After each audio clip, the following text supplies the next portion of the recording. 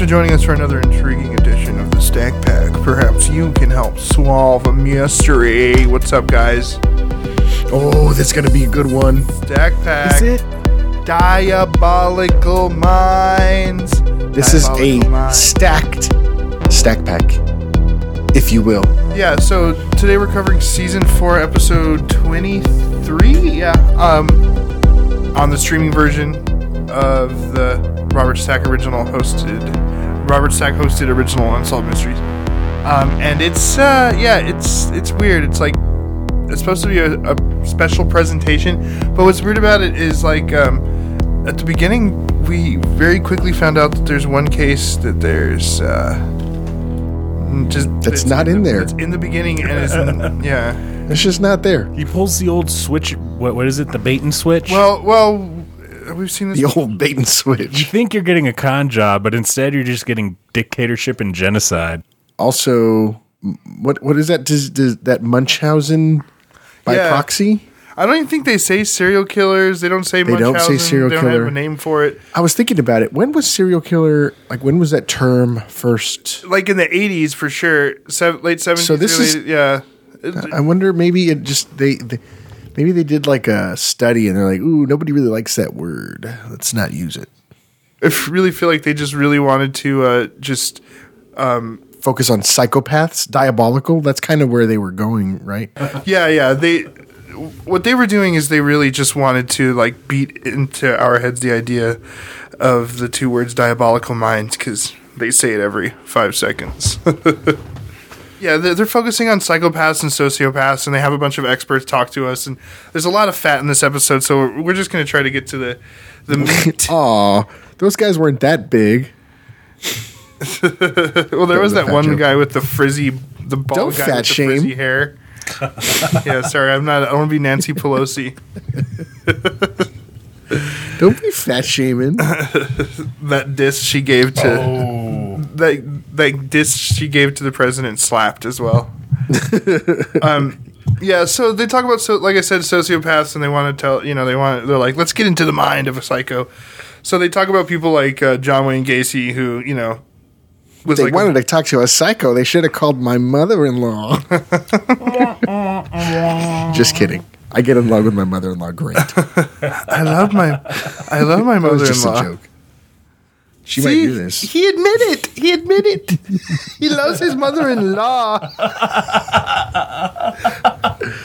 You've seen that, right? I think you should leave.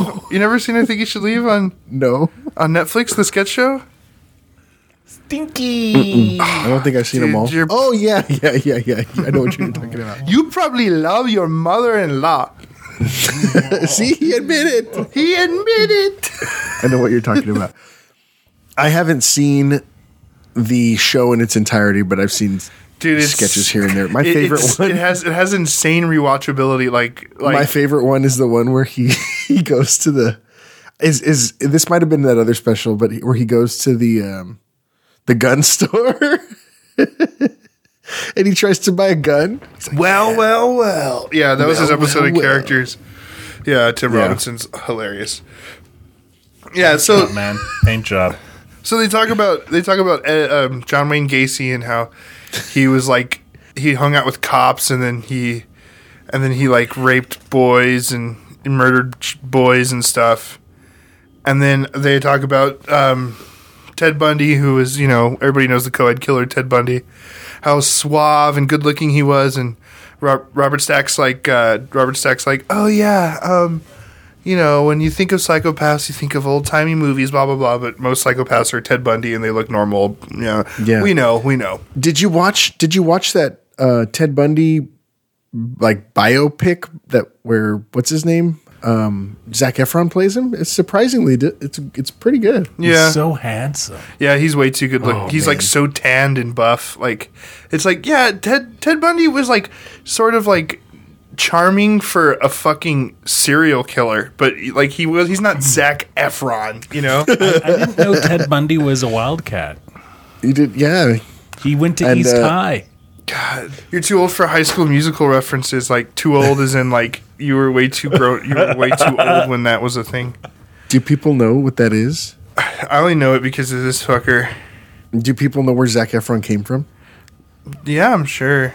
He came from Definitely. He came from Neighbors with Seth Rogen.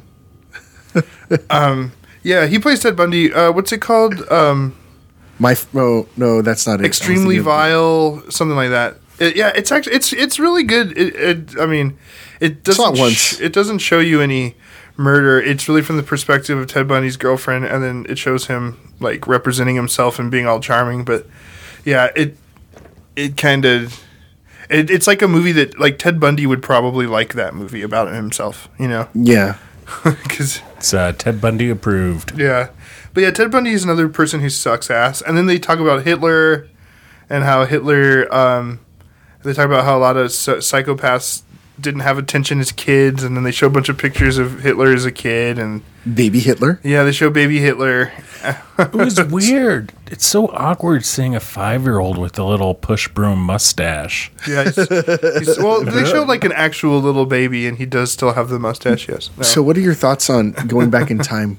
Do you think it's perfectly okay to kill baby Hitler? And killing baby Hitler? Yeah, maybe. Well, I don't know. If you ever read 11/22/63 by Stephen King, where they find a portal to like 1962, and he's like, I'm just going to hang out here for 2 years and stop Kennedy from getting killed.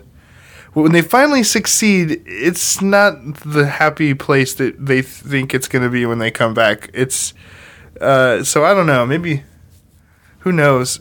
Like killing Hitler could set off a butterfly effect of catastrophic proportions, you know? You would need to time travel like Back to the Future style to where you could like pick and choose. Dan and I watched the Back to the Future trilogy this past week. That's like my favorite. So we're primed.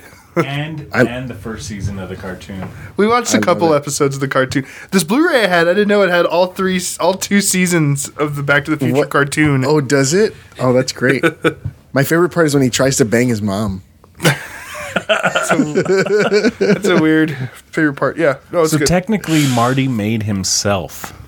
Who's that comedian? That really funny John Mahoney? Is that his name? John Mulaney. John Mulaney. You know that John Mahoney?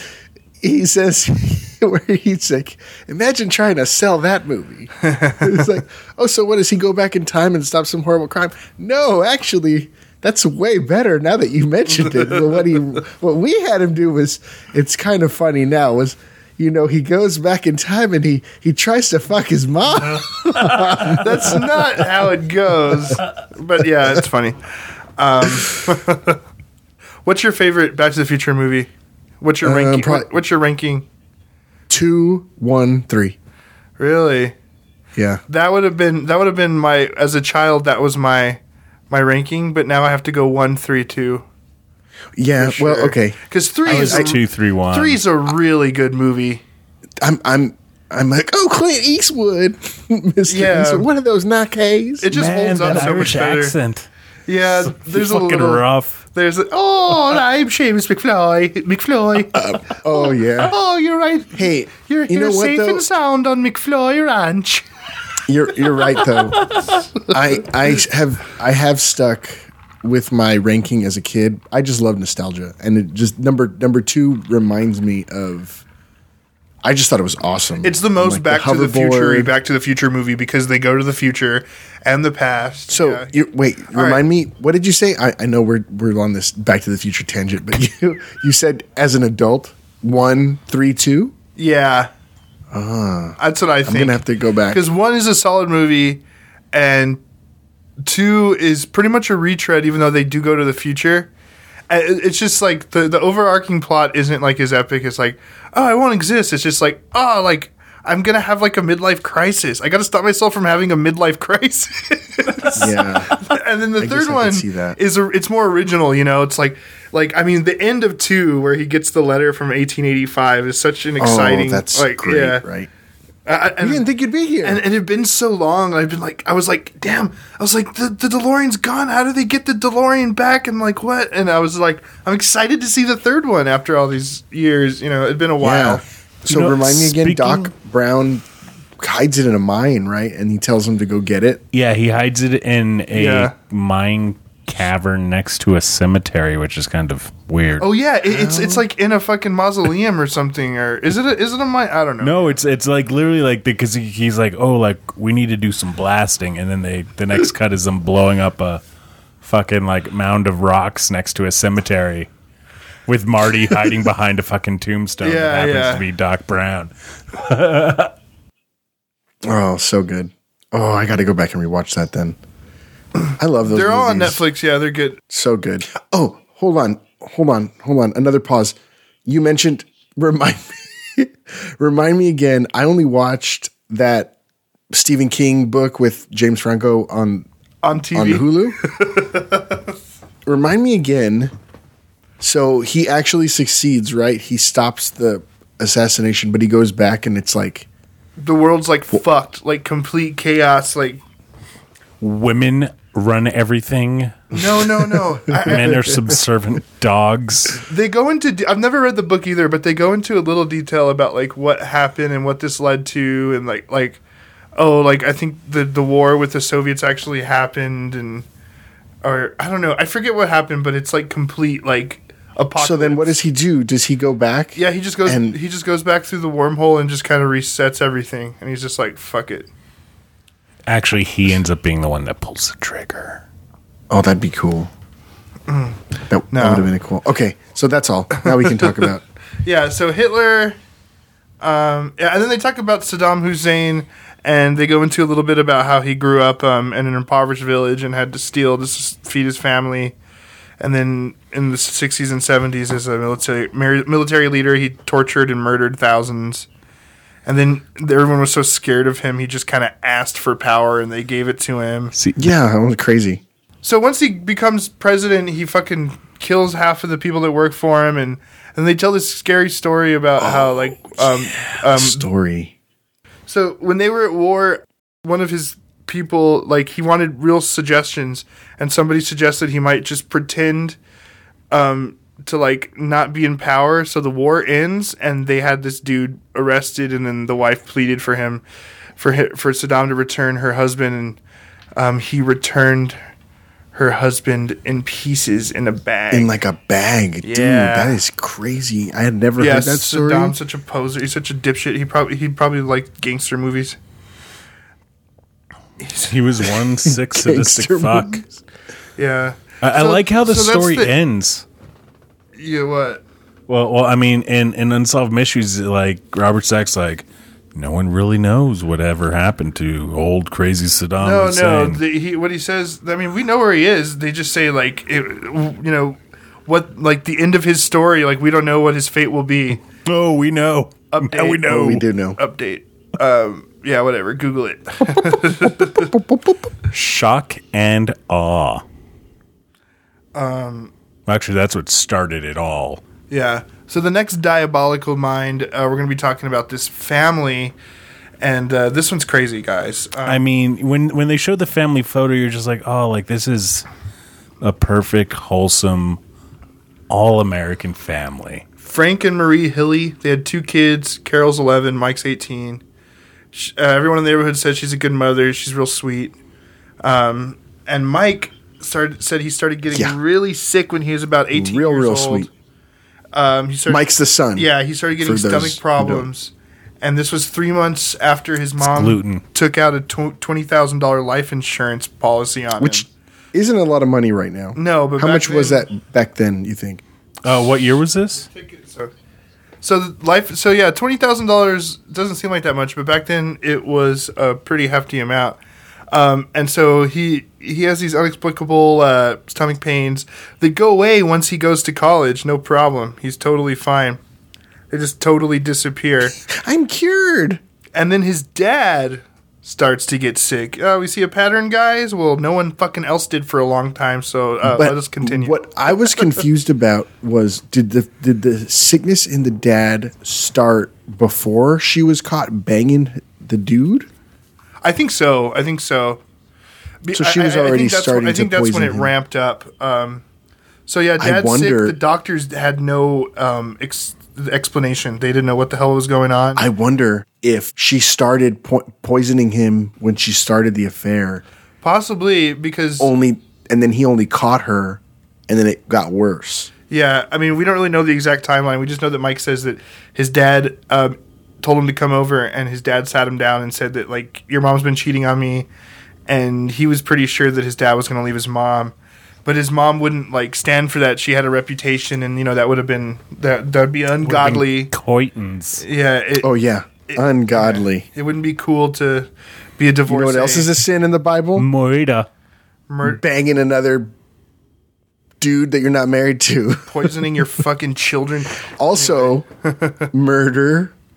Yeah. So at this point, after she gets caught, we know that Frank gets worse and worse. And she's at his bedside the whole time, never leaving, always helping him out. And, you know, the doctors are still like, what the fuck? He's in the hospital. They can't figure out what's going on. And then he dies May 25th of 1975, with the official cause being hepatitis. But come on, guys. We know what's going on. No one suspects anything weird. She doesn't spend any time mourning. Oh, no. But what does she do instead? She spends that money. Yeah, What's that song about going down a shopping spree to Neiman Marcus? There's a song about going it's to like a Mary J. shopping Blige spree or something like that. Oh, I don't know. So she gets what she does is she gets her $30,000 life insurance policy from that motherfucker. Ka-ching, ka-ching, ka-ching. And then she goes out and spends that shit like crazy. Cars, furniture, jewelry, whatever. She bought a McLaren. She kept actually spending money way after this $30,000 was gone, and it got so bad that her son Mike, who had a wife and kids of his own at this point and lived in Florida, he began getting calls from creditors, and they were like, "Oh yeah, we extended your mom's line of credit because she said you're going to pay," and he started getting all these calls. She said for you're his good mom's for bills. Yeah, and he was like, "Da fuck." He's all, "Fuck you, Mom. You pay this." So he confronts her. Yeah. Oh yeah, there's that crazy scene where he confronts her. And he tells her, he says, "You need to sell Dad's stock." Apparently the husband, I guess his dad had stock. And she says, "That's the only money I have left." And he's like, "Well, what are you going to do?" It's like, "You need to pay this. You're calling me 3 times a day, Mom." Yeah, it's like they're fucking ruining his life now. So at this point, so while this is going on, 18-year-old Carol starts getting sick. And, of course, inexplicable stomach pains.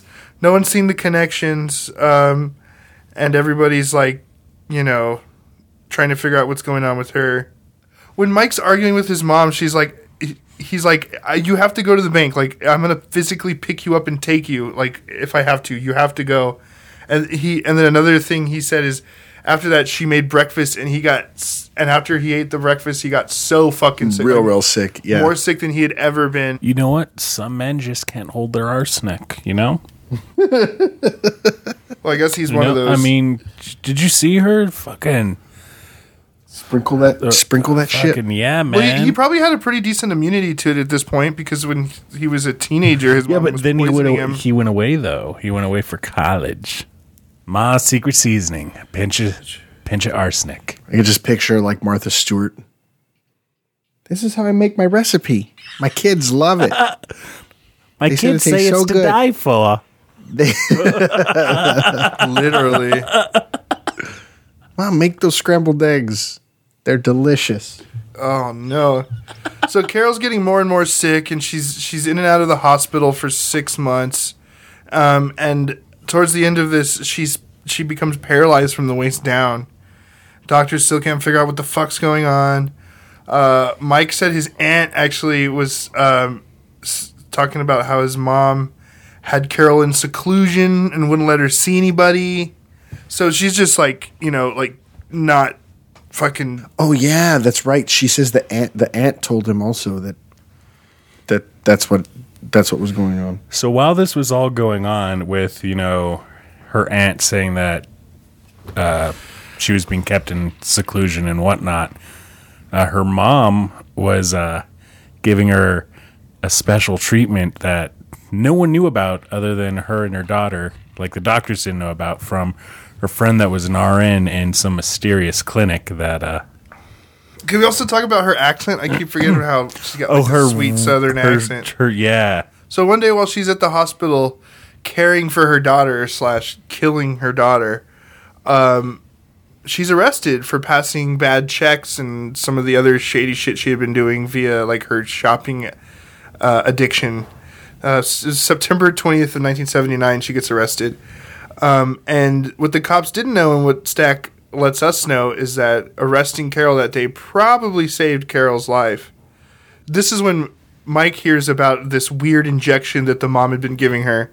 So at that point, when he finds out about these injections, Mike like demands that they re-examine his sister, and they immediately find the telltale signs of arsenic poisoning, which apparently is white lines across the fingernails. Like the first thing, they were like, "Oh, yep, that's it," and they immediately fucking, started putting these pieces together, which is way too fucking late if you ask me. She's like Al Capone. She got arrested for tax evasion, not being a fucking terrible murderous person. Mom? Yeah. That's terrible. They got her on the financial stuff rather than the crime, the murder. But what else did they do? They also did classic unsolved mysteries. They dig up the husband's body. Dig him up. Dig him up. Dig him up. Yeah, they exhume that motherfucker to see if because Mike is immediately realizing, hey, oh shit, my mom definitely, probably, most likely killed my dad. This bitch killed my dad. So the results came back immediately. Dad died of arsenic poisoning. And by this time, Mom's 700 miles away in Fort Lauderdale. She dipped before these results even came in. Can we talk about how the daughter is now paralyzed from the waist down thanks to this? Is she though forever? Like I was wondering if she, I don't know. They just kind of leave her there. Oh yeah. By the way, she can't walk anymore. We're never going to talk about this again. We're never going to resolve and see to let our audience know if she's fine. We don't know. Yeah, no. Who cares?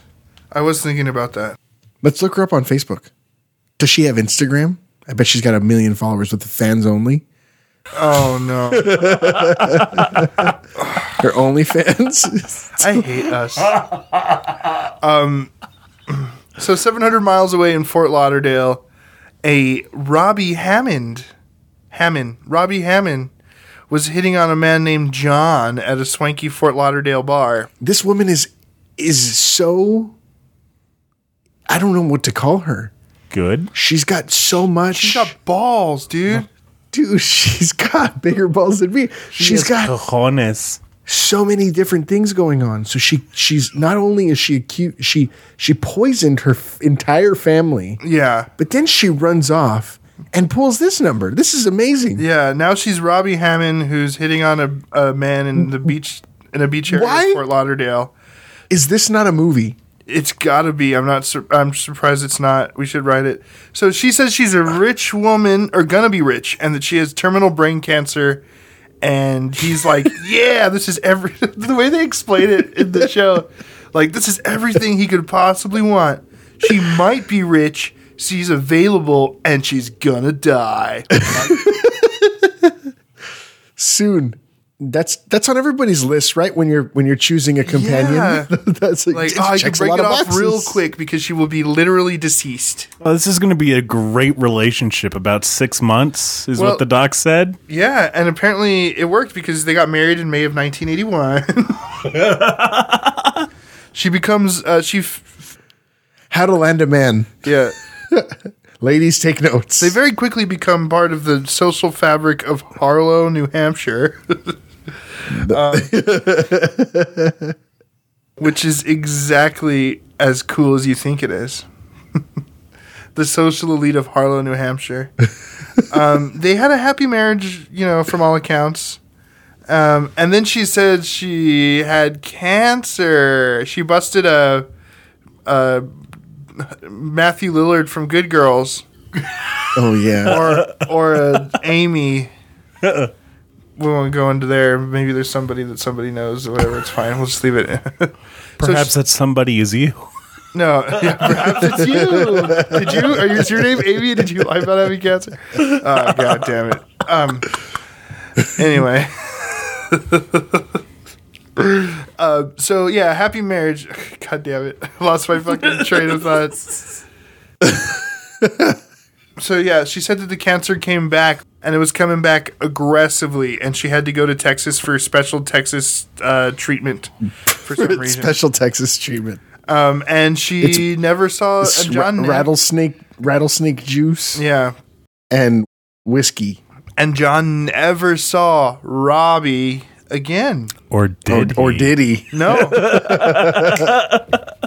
You can argue all you want.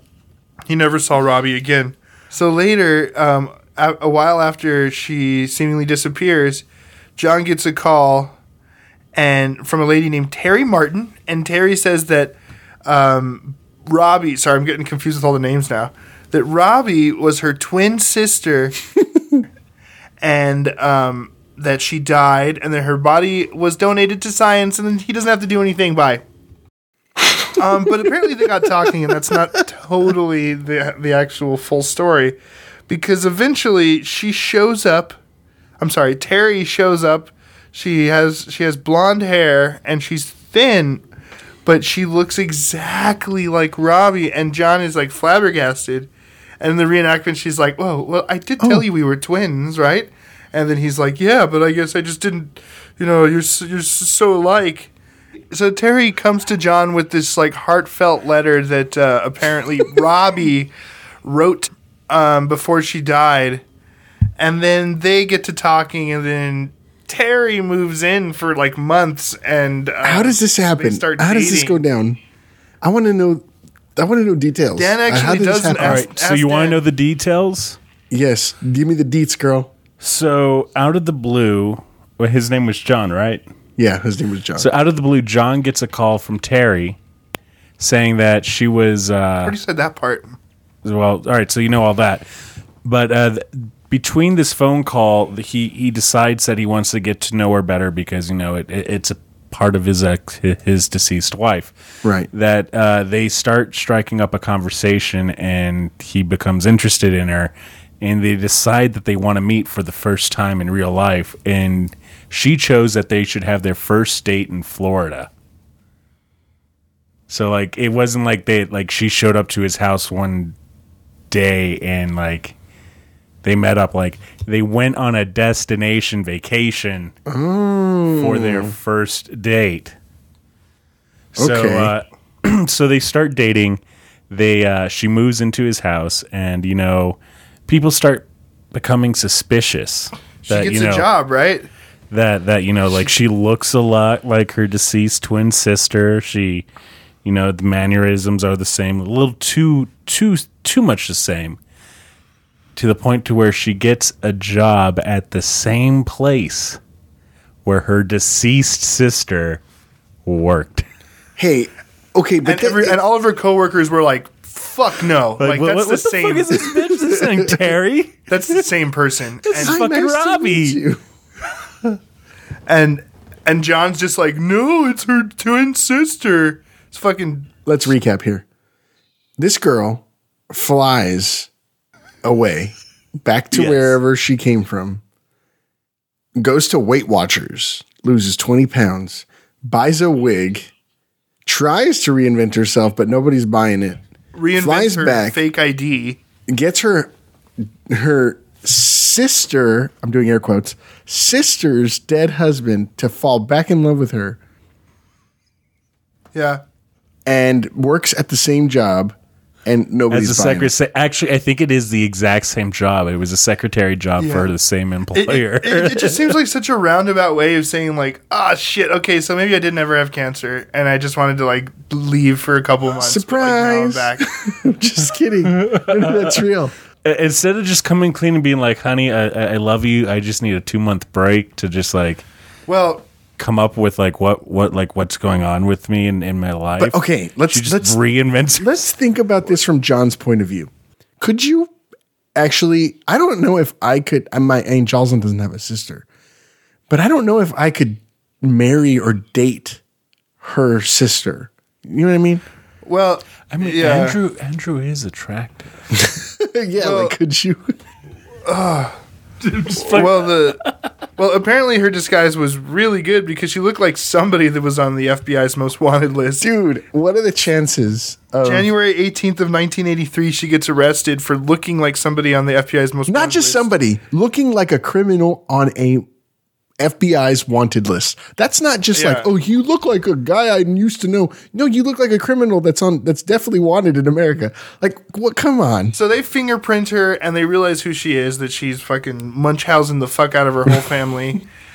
She acted the shit out of them. She the Sixth Sense, that one scene with Misha Barton, them. That's all the pop culture references of Munchausen I can come up with. Sorry the twist if you haven't seen it. Sharp Objects. Oh yes. Them.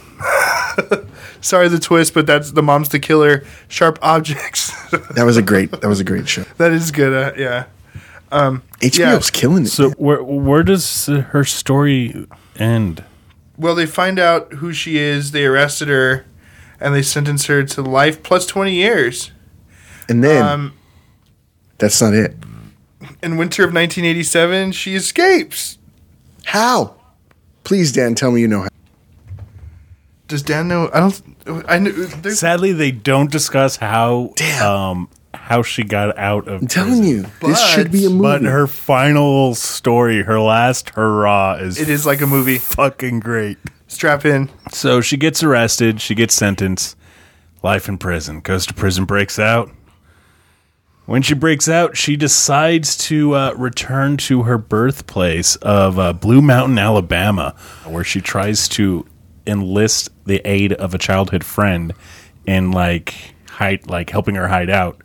But her childhood friend, who had not seen her since grade school, mistaken her for just some transient woman that was trying to seek shelter. So she called the cops. Like some old homeless lady is outside saying, "Hey, remember we were in third grade together? I know I tried to murder my kids and murdered my husband, but can you just let me in because I'm cold?"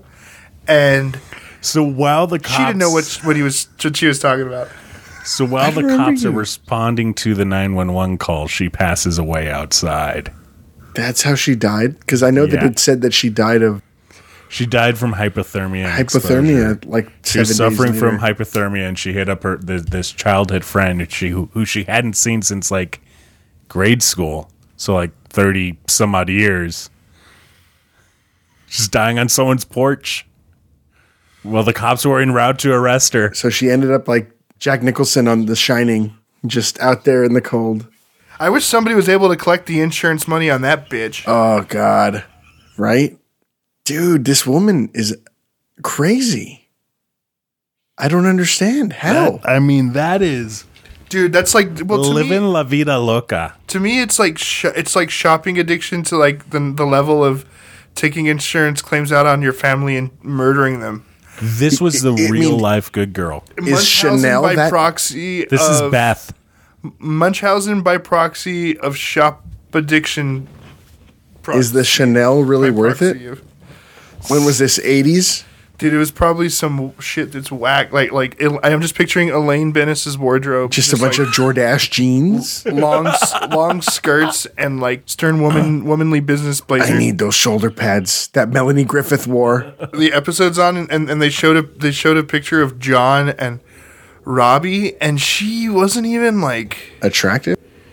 I don't know. I guess I don't want to say I don't want to shame anybody, but it's just she wasn't this temptress. She just looked like a pretty bland, normal woman. She must have been really, really. And then of course we have to mention, if you're not watching the episode along with us, that all of these little segments and the stories are being peppered with these quote unquote experts talking about the mind of sociopaths and psychopaths. And this is stuff we won't even bother going over because, we know this, Yeah, we all know except for, I think in the next case, we're going to talk about, I think, probably all three of our favorite sociologists. Who? Mr. Wild Mustache and Weird Bushy Hair. Oh, yeah. Well, bushy hair is all over the place. The bald guy with the bushy hair. And we're not talking about the hair on the head either. There's no shade there. Yeah.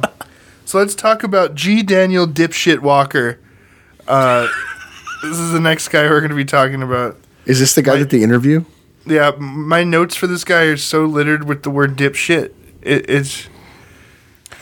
Oh, we're going to take a moment here and plug a show. He's like trying to be that alpha male douche. If you guys like garbage TV, we highly recommend watching, 60 Days In? Season 1, Robert is this dude. Yeah, this guy's a... Eli, you and Jocelyn, 60 Days In. That's some good garbage. Anyway. I love good garbage. So this segment starts with Robert Stack explaining the definition of words. Does he really?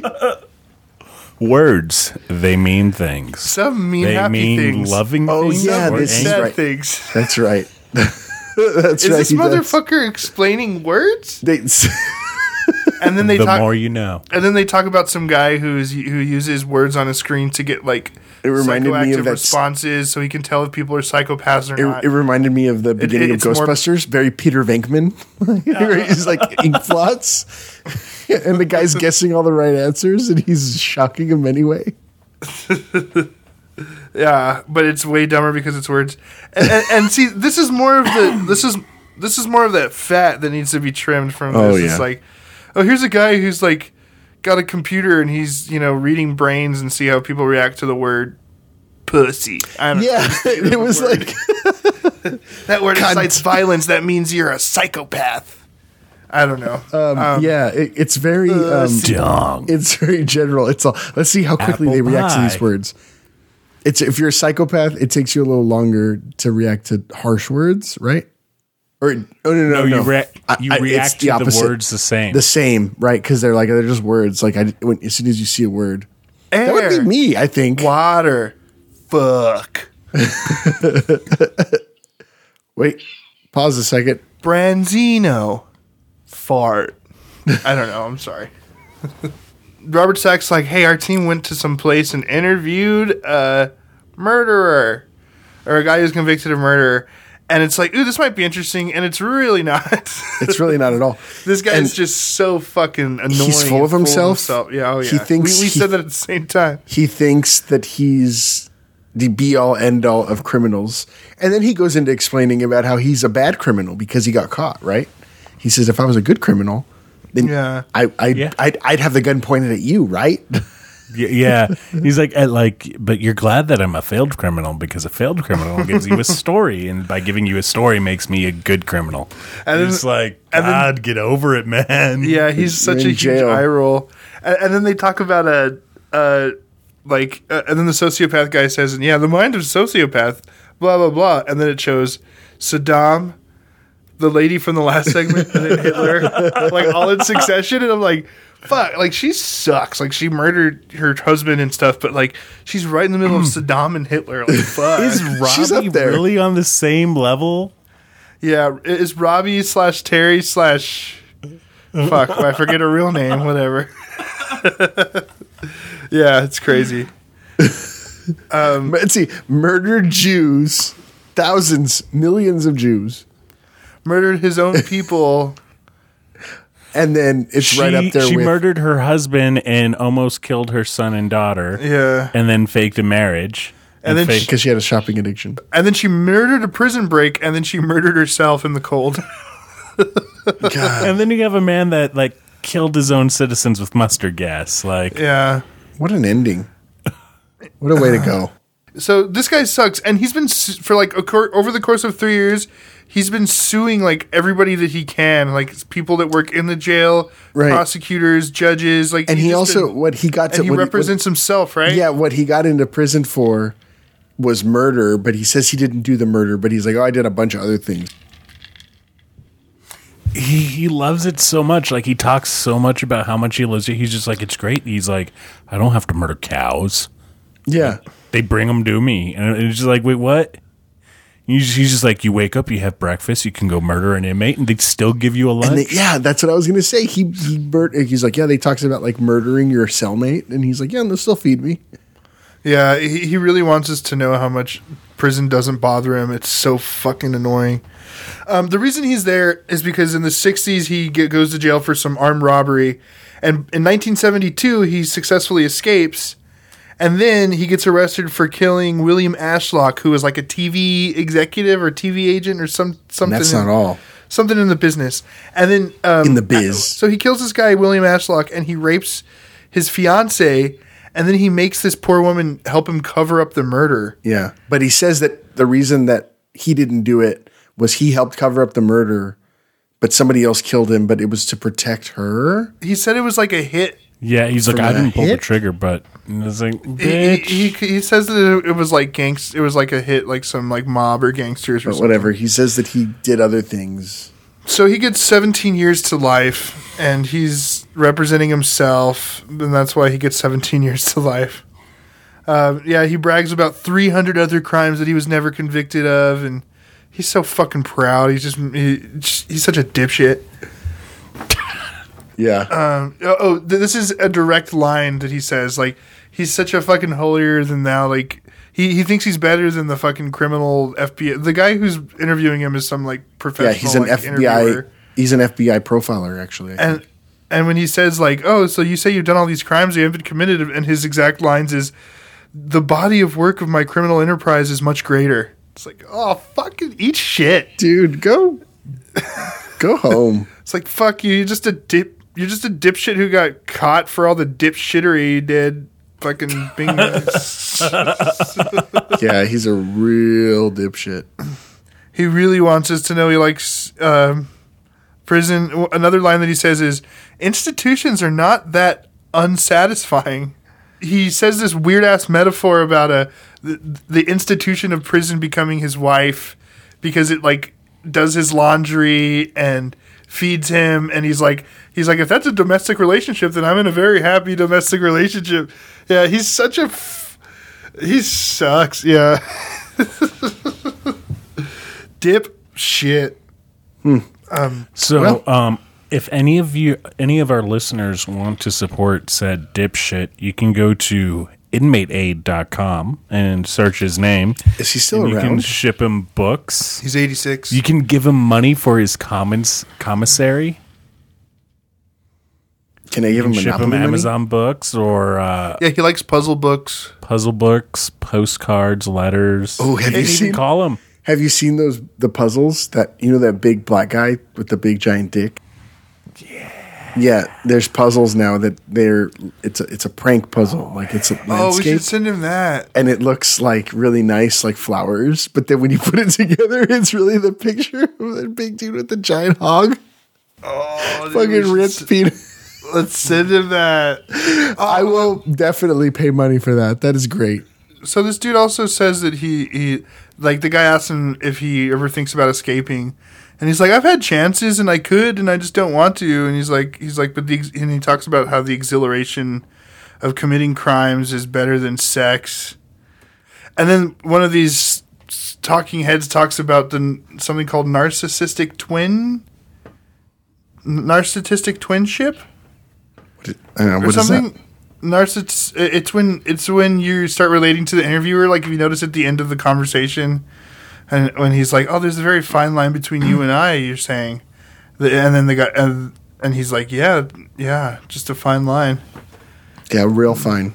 It's where a sociopath tries to humanize himself with you by relating to the interviewer, and then they also explain to us reverse psychology. But I feel like a lot of these things are common knowledge that weren't back then. So I don't know. Like I said, there's a lot of stuff that's like, I feel like if you're listening to this, you know what a sociopath and a psychopath are, and you what a serial killer is. You read enough about serial killers or listened to enough podcasts that go inside the mind. They're all dropped on their heads. Their moms didn't care about them, or they cared about them too much.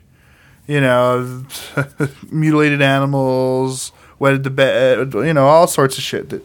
But it's just kind of interesting to see all these people talk about it back then. And so this asshole was like just making a fucking hassle for everybody while he was still in jail. This asshole is making a hassle. First of all, he's fucking suing everybody, representing himself being a dick. And then he somehow like fucking gets poison imported from a different country into the United States. Judges were literally terrified. People like judges and lawyers were scared for their lives. He says that this judge was so scared that he got like he moved out of his house, like, because his wife was like, it could be in the carpets, it could be in the water, and he just fucking moved out. He just straight up sold his house. He just dipped. Off. Damn. But it's also like, it's this guy saying all this shit. It could be complete bullshit. Probably, most definitely. Yeah, he's just making all of it up to like inflate his ego even more. Yeah, dude, he sucks. So since 1977, this bitch has been denied parole 7 times. He's an 86-year-old dipshit who's still he's still hanging out. And yeah, like Dan said, you can send him some puzzles if you don't think he did it. Or even if you do. Just to let you know, he doesn't deny rape.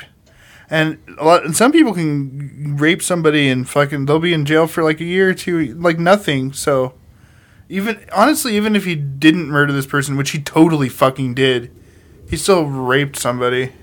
He still raped this poor girl, and that's enough for this sociopath to be. Because when they interview him, you're like, oh, clearly this guy thinks he's so much smarter than everyone else. It's obnoxious. Yeah, it really is. But yeah, that's that dipshit. G. Daniel Walker.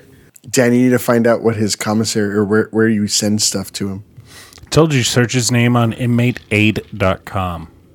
But you already did that. Yeah, but I deleted that window, so I no longer have it. Anyways, sorry. Are we talking about the next girls next? Yeah, this is the last one, right? See, it's not that long, right? Yeah, it wasn't that long. It's just like I was like, there's just so much padding in here. More drink? Sure. Ow. I got a cramp in the back of my leg. I'm going to go take a walk around the block real quick. I'm going to go make a drink. Maybe don't go all the way around the block. All right, we have one more diabolical mind for the night. Cats and kittens. This one's fucking diabolical. This one's a really crazy story. Is this more diabolical than Carol Baskin and her plan on putting Joe Exotic away? Sorry, because you said cats and kittens. I'm sorry. I did say that. I didn't put that together. But yeah, this person sucks way more than Carol Baskin. May 26th of 1989, Joanne Rogers and her daughters, Michelle and Christy, who were respectively 17 and 14, were on vacation in Florida. They had a fun Florida vacation. Why does all the fucked up shit happen in Florida? Because Florida's fucked. They went to the zoo. They went to the fucking Space Center, Kennedy Space Center, right? That's what it was. They went to Disney World and to Epcot. I bet you they didn't get fucking drunk, though. Oh. Maybe mom did. So the day the dad expected them home, they didn't come, and that's when he started getting really worried. You know how this ends, guys. That same day, the bodies of 3 unidentified women were floating in Tampa Bay. And they had all been sexually assaulted, right? Yeah. All of them. So they were dumped while they were still alive. They were bound with tape and weighted to a cinder block. That's so fucking terrifying. Dude, that's the worst. And they have no motive. They have no suspect. They don't have anything to go on. They knew the last stop on their little vacation in Florida was Tampa Bay and then they were headed back to Ohio.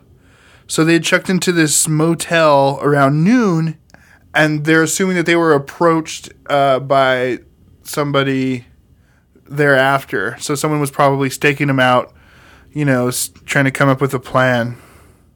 So they find the car on a boat ramp, like abandoned, right? And there's a note in it. And the note said something about meeting someone at something that was blue and white, and they assumed that they were meeting somebody at a boat. So what they think is somebody probably lured them to this boat where they were probably killed. Like, so they met someone in the motel or something that was like, oh, we'll take you out on a cool ride on Tampa Bay.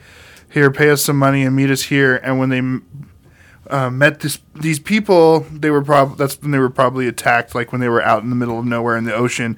So they probably went in not suspicious at all. And they were lured to their deaths. But still no suspects. Still no suspects. But still there was nobody that they suspected, The best lead they had, which was very thin, was somebody at the motel that was staying there reported seeing a young man that was well groomed that was loading a cooler into a boat that had a blue stripe, a dark blue racing stripe.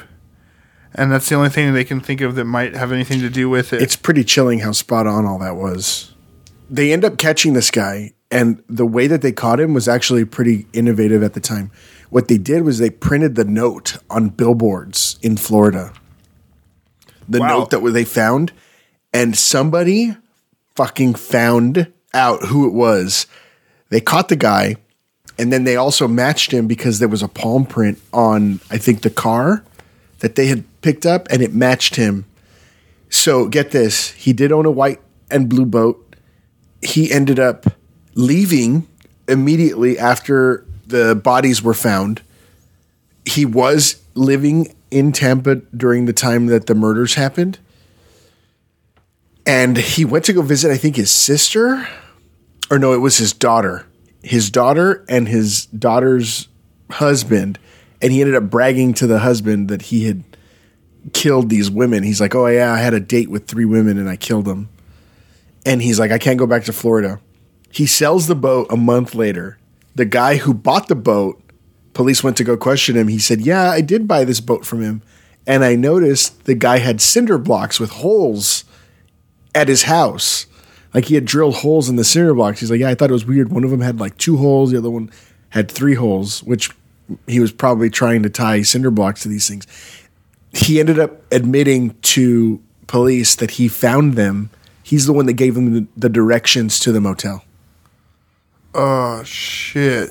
Yep. And that's when he found them. And then I guess he just, that's his excuse was that he was going to take him out on a boat ride. Oh, my But God. they ended up executing him in 2011. I don't remember the guy's name, but he's a piece of shit. And this was just because of that crime, right?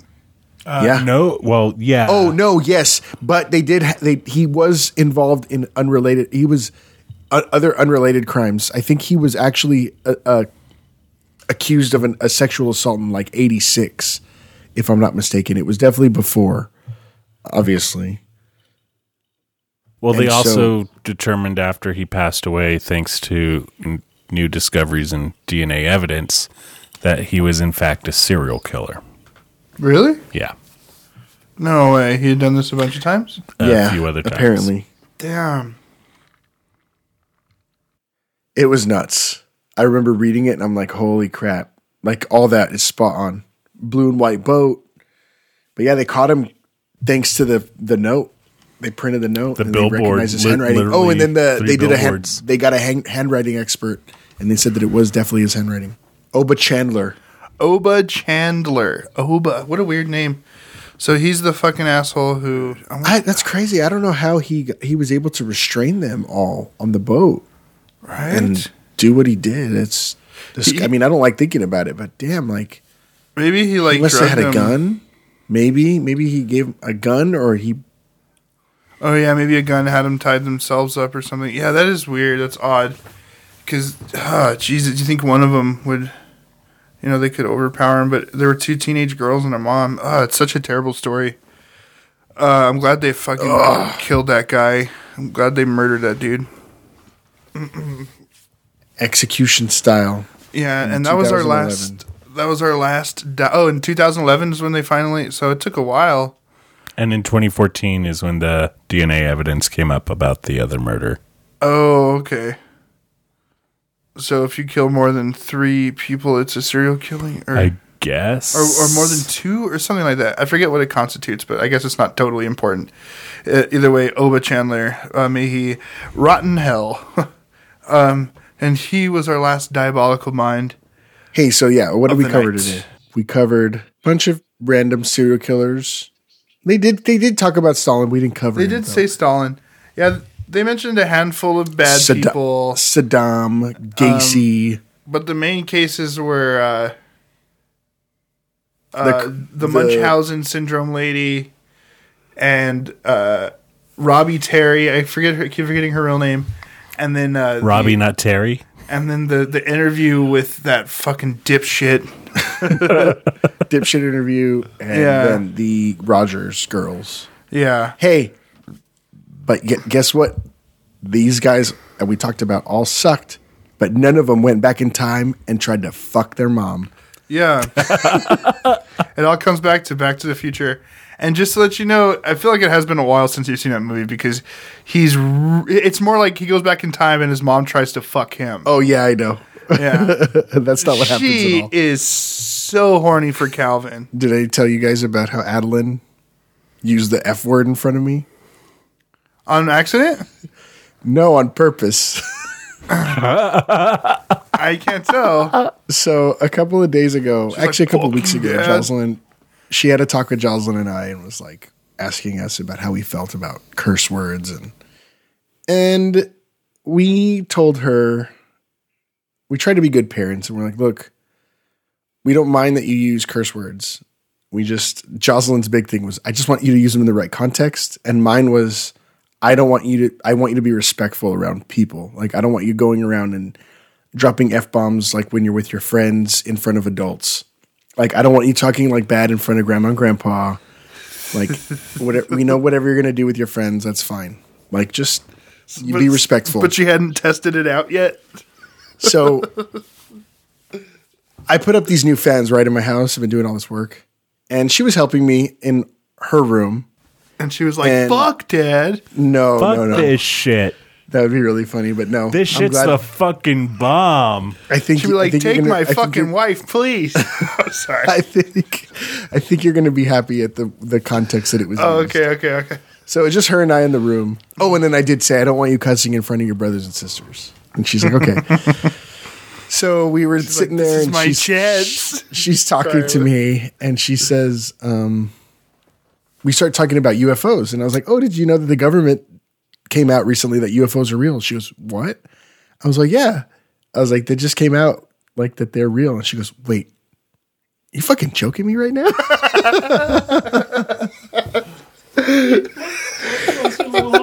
And then did you like and jump? I said, were you just like, Adeline, I was not ready for you to use that word. Like, I thought I was going to get like a bitch or a shit or an ass. Like, nah, she went for the jugular. She just threw me in the deep end. Like, she went for the jugular, man. I'm like, Adeline, come on. I was like, Adeline, you're going to give me a heart attack. And she goes, oh, I guess I should keep the, what did she say? I guess I should keep 911 on speed dial. She said, dang, dude. She's witty, man. She really is pretty witty, man. She was making me laugh. She was making me laugh hard last time. And you guys came in February, right? Yeah. We were supposed to be there again in March. That was like a different world. Dude, it was. It was like a different I social saw you distancing. for like 30 seconds. Oh, yeah. Dan was working. Now you're complaining about not working. Then you were complaining about working. What a different world. I think we haven't ended the podcast, huh? We just kind of... Yeah, we just kind of kept talking. Oh, dude, Dan and I have been going hard on Good Girls. Are you up to date? Oh, it's so good. Yeah, I am. We're like getting to the end of season 2. We're almost to the end of season 2. Isn't it so good? I told you.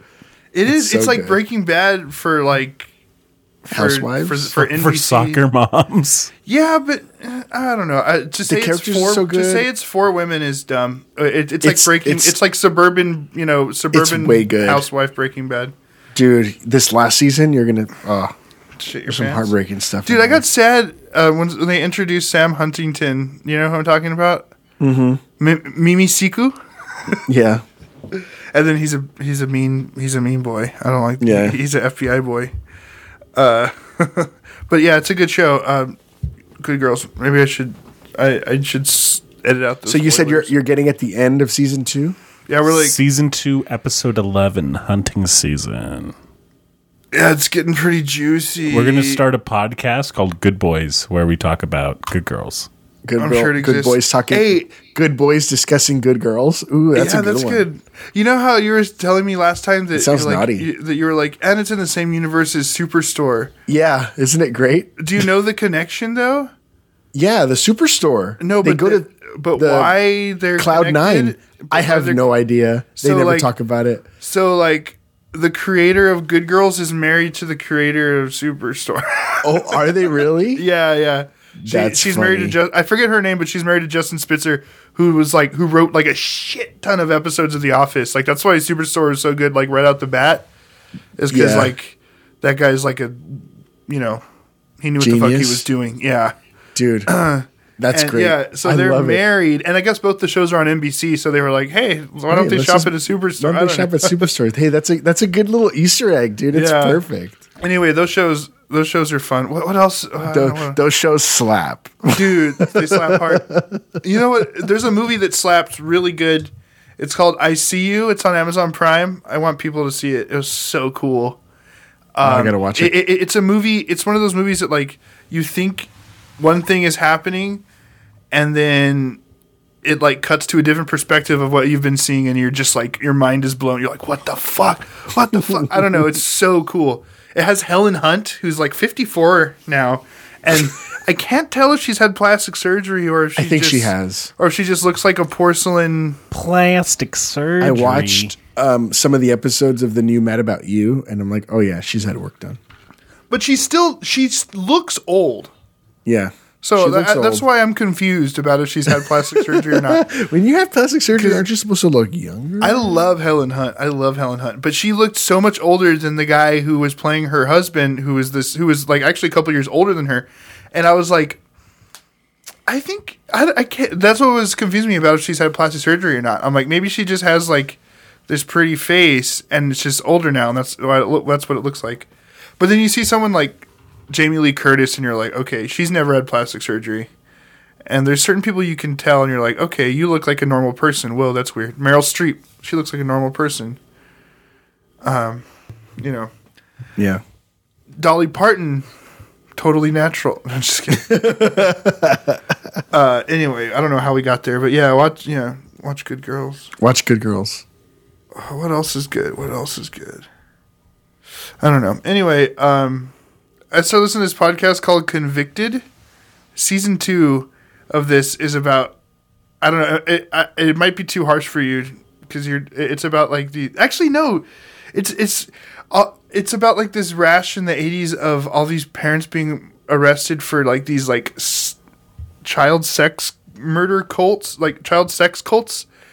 And it turns out that like all these parents were innocent, and like somebody would start a rumor and it would just kind of like fucking spread and turn into this thing to where, snowball into this thing where like they'd be interviewing. I heard these interviews with like these little kids where they're asking them like, oh, did some of these people put the penis in the butt? And then you hear the kid laughing like at the idea, like, what?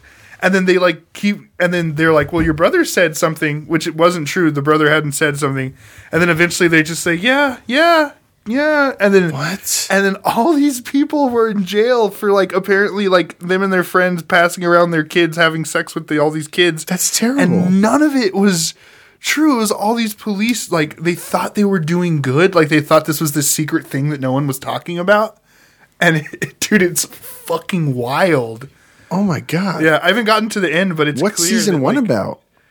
I don't know what season 1 is about, but this one's that's specifically about like this satanic panic and like all these like false like child sex rings that were like created out of like paranoia, like they were saying that one. So that wasn't real. Nobody was hurting the kids. How did it even like start? Well, they were saying that like there's a bunch of incidents of it, but one of them was like one lady was like mentally ill, and she would like check her son's genitals every day to make sure that because she thought that he might be getting abused. And then when there was something, whatever it was, they're not even specific.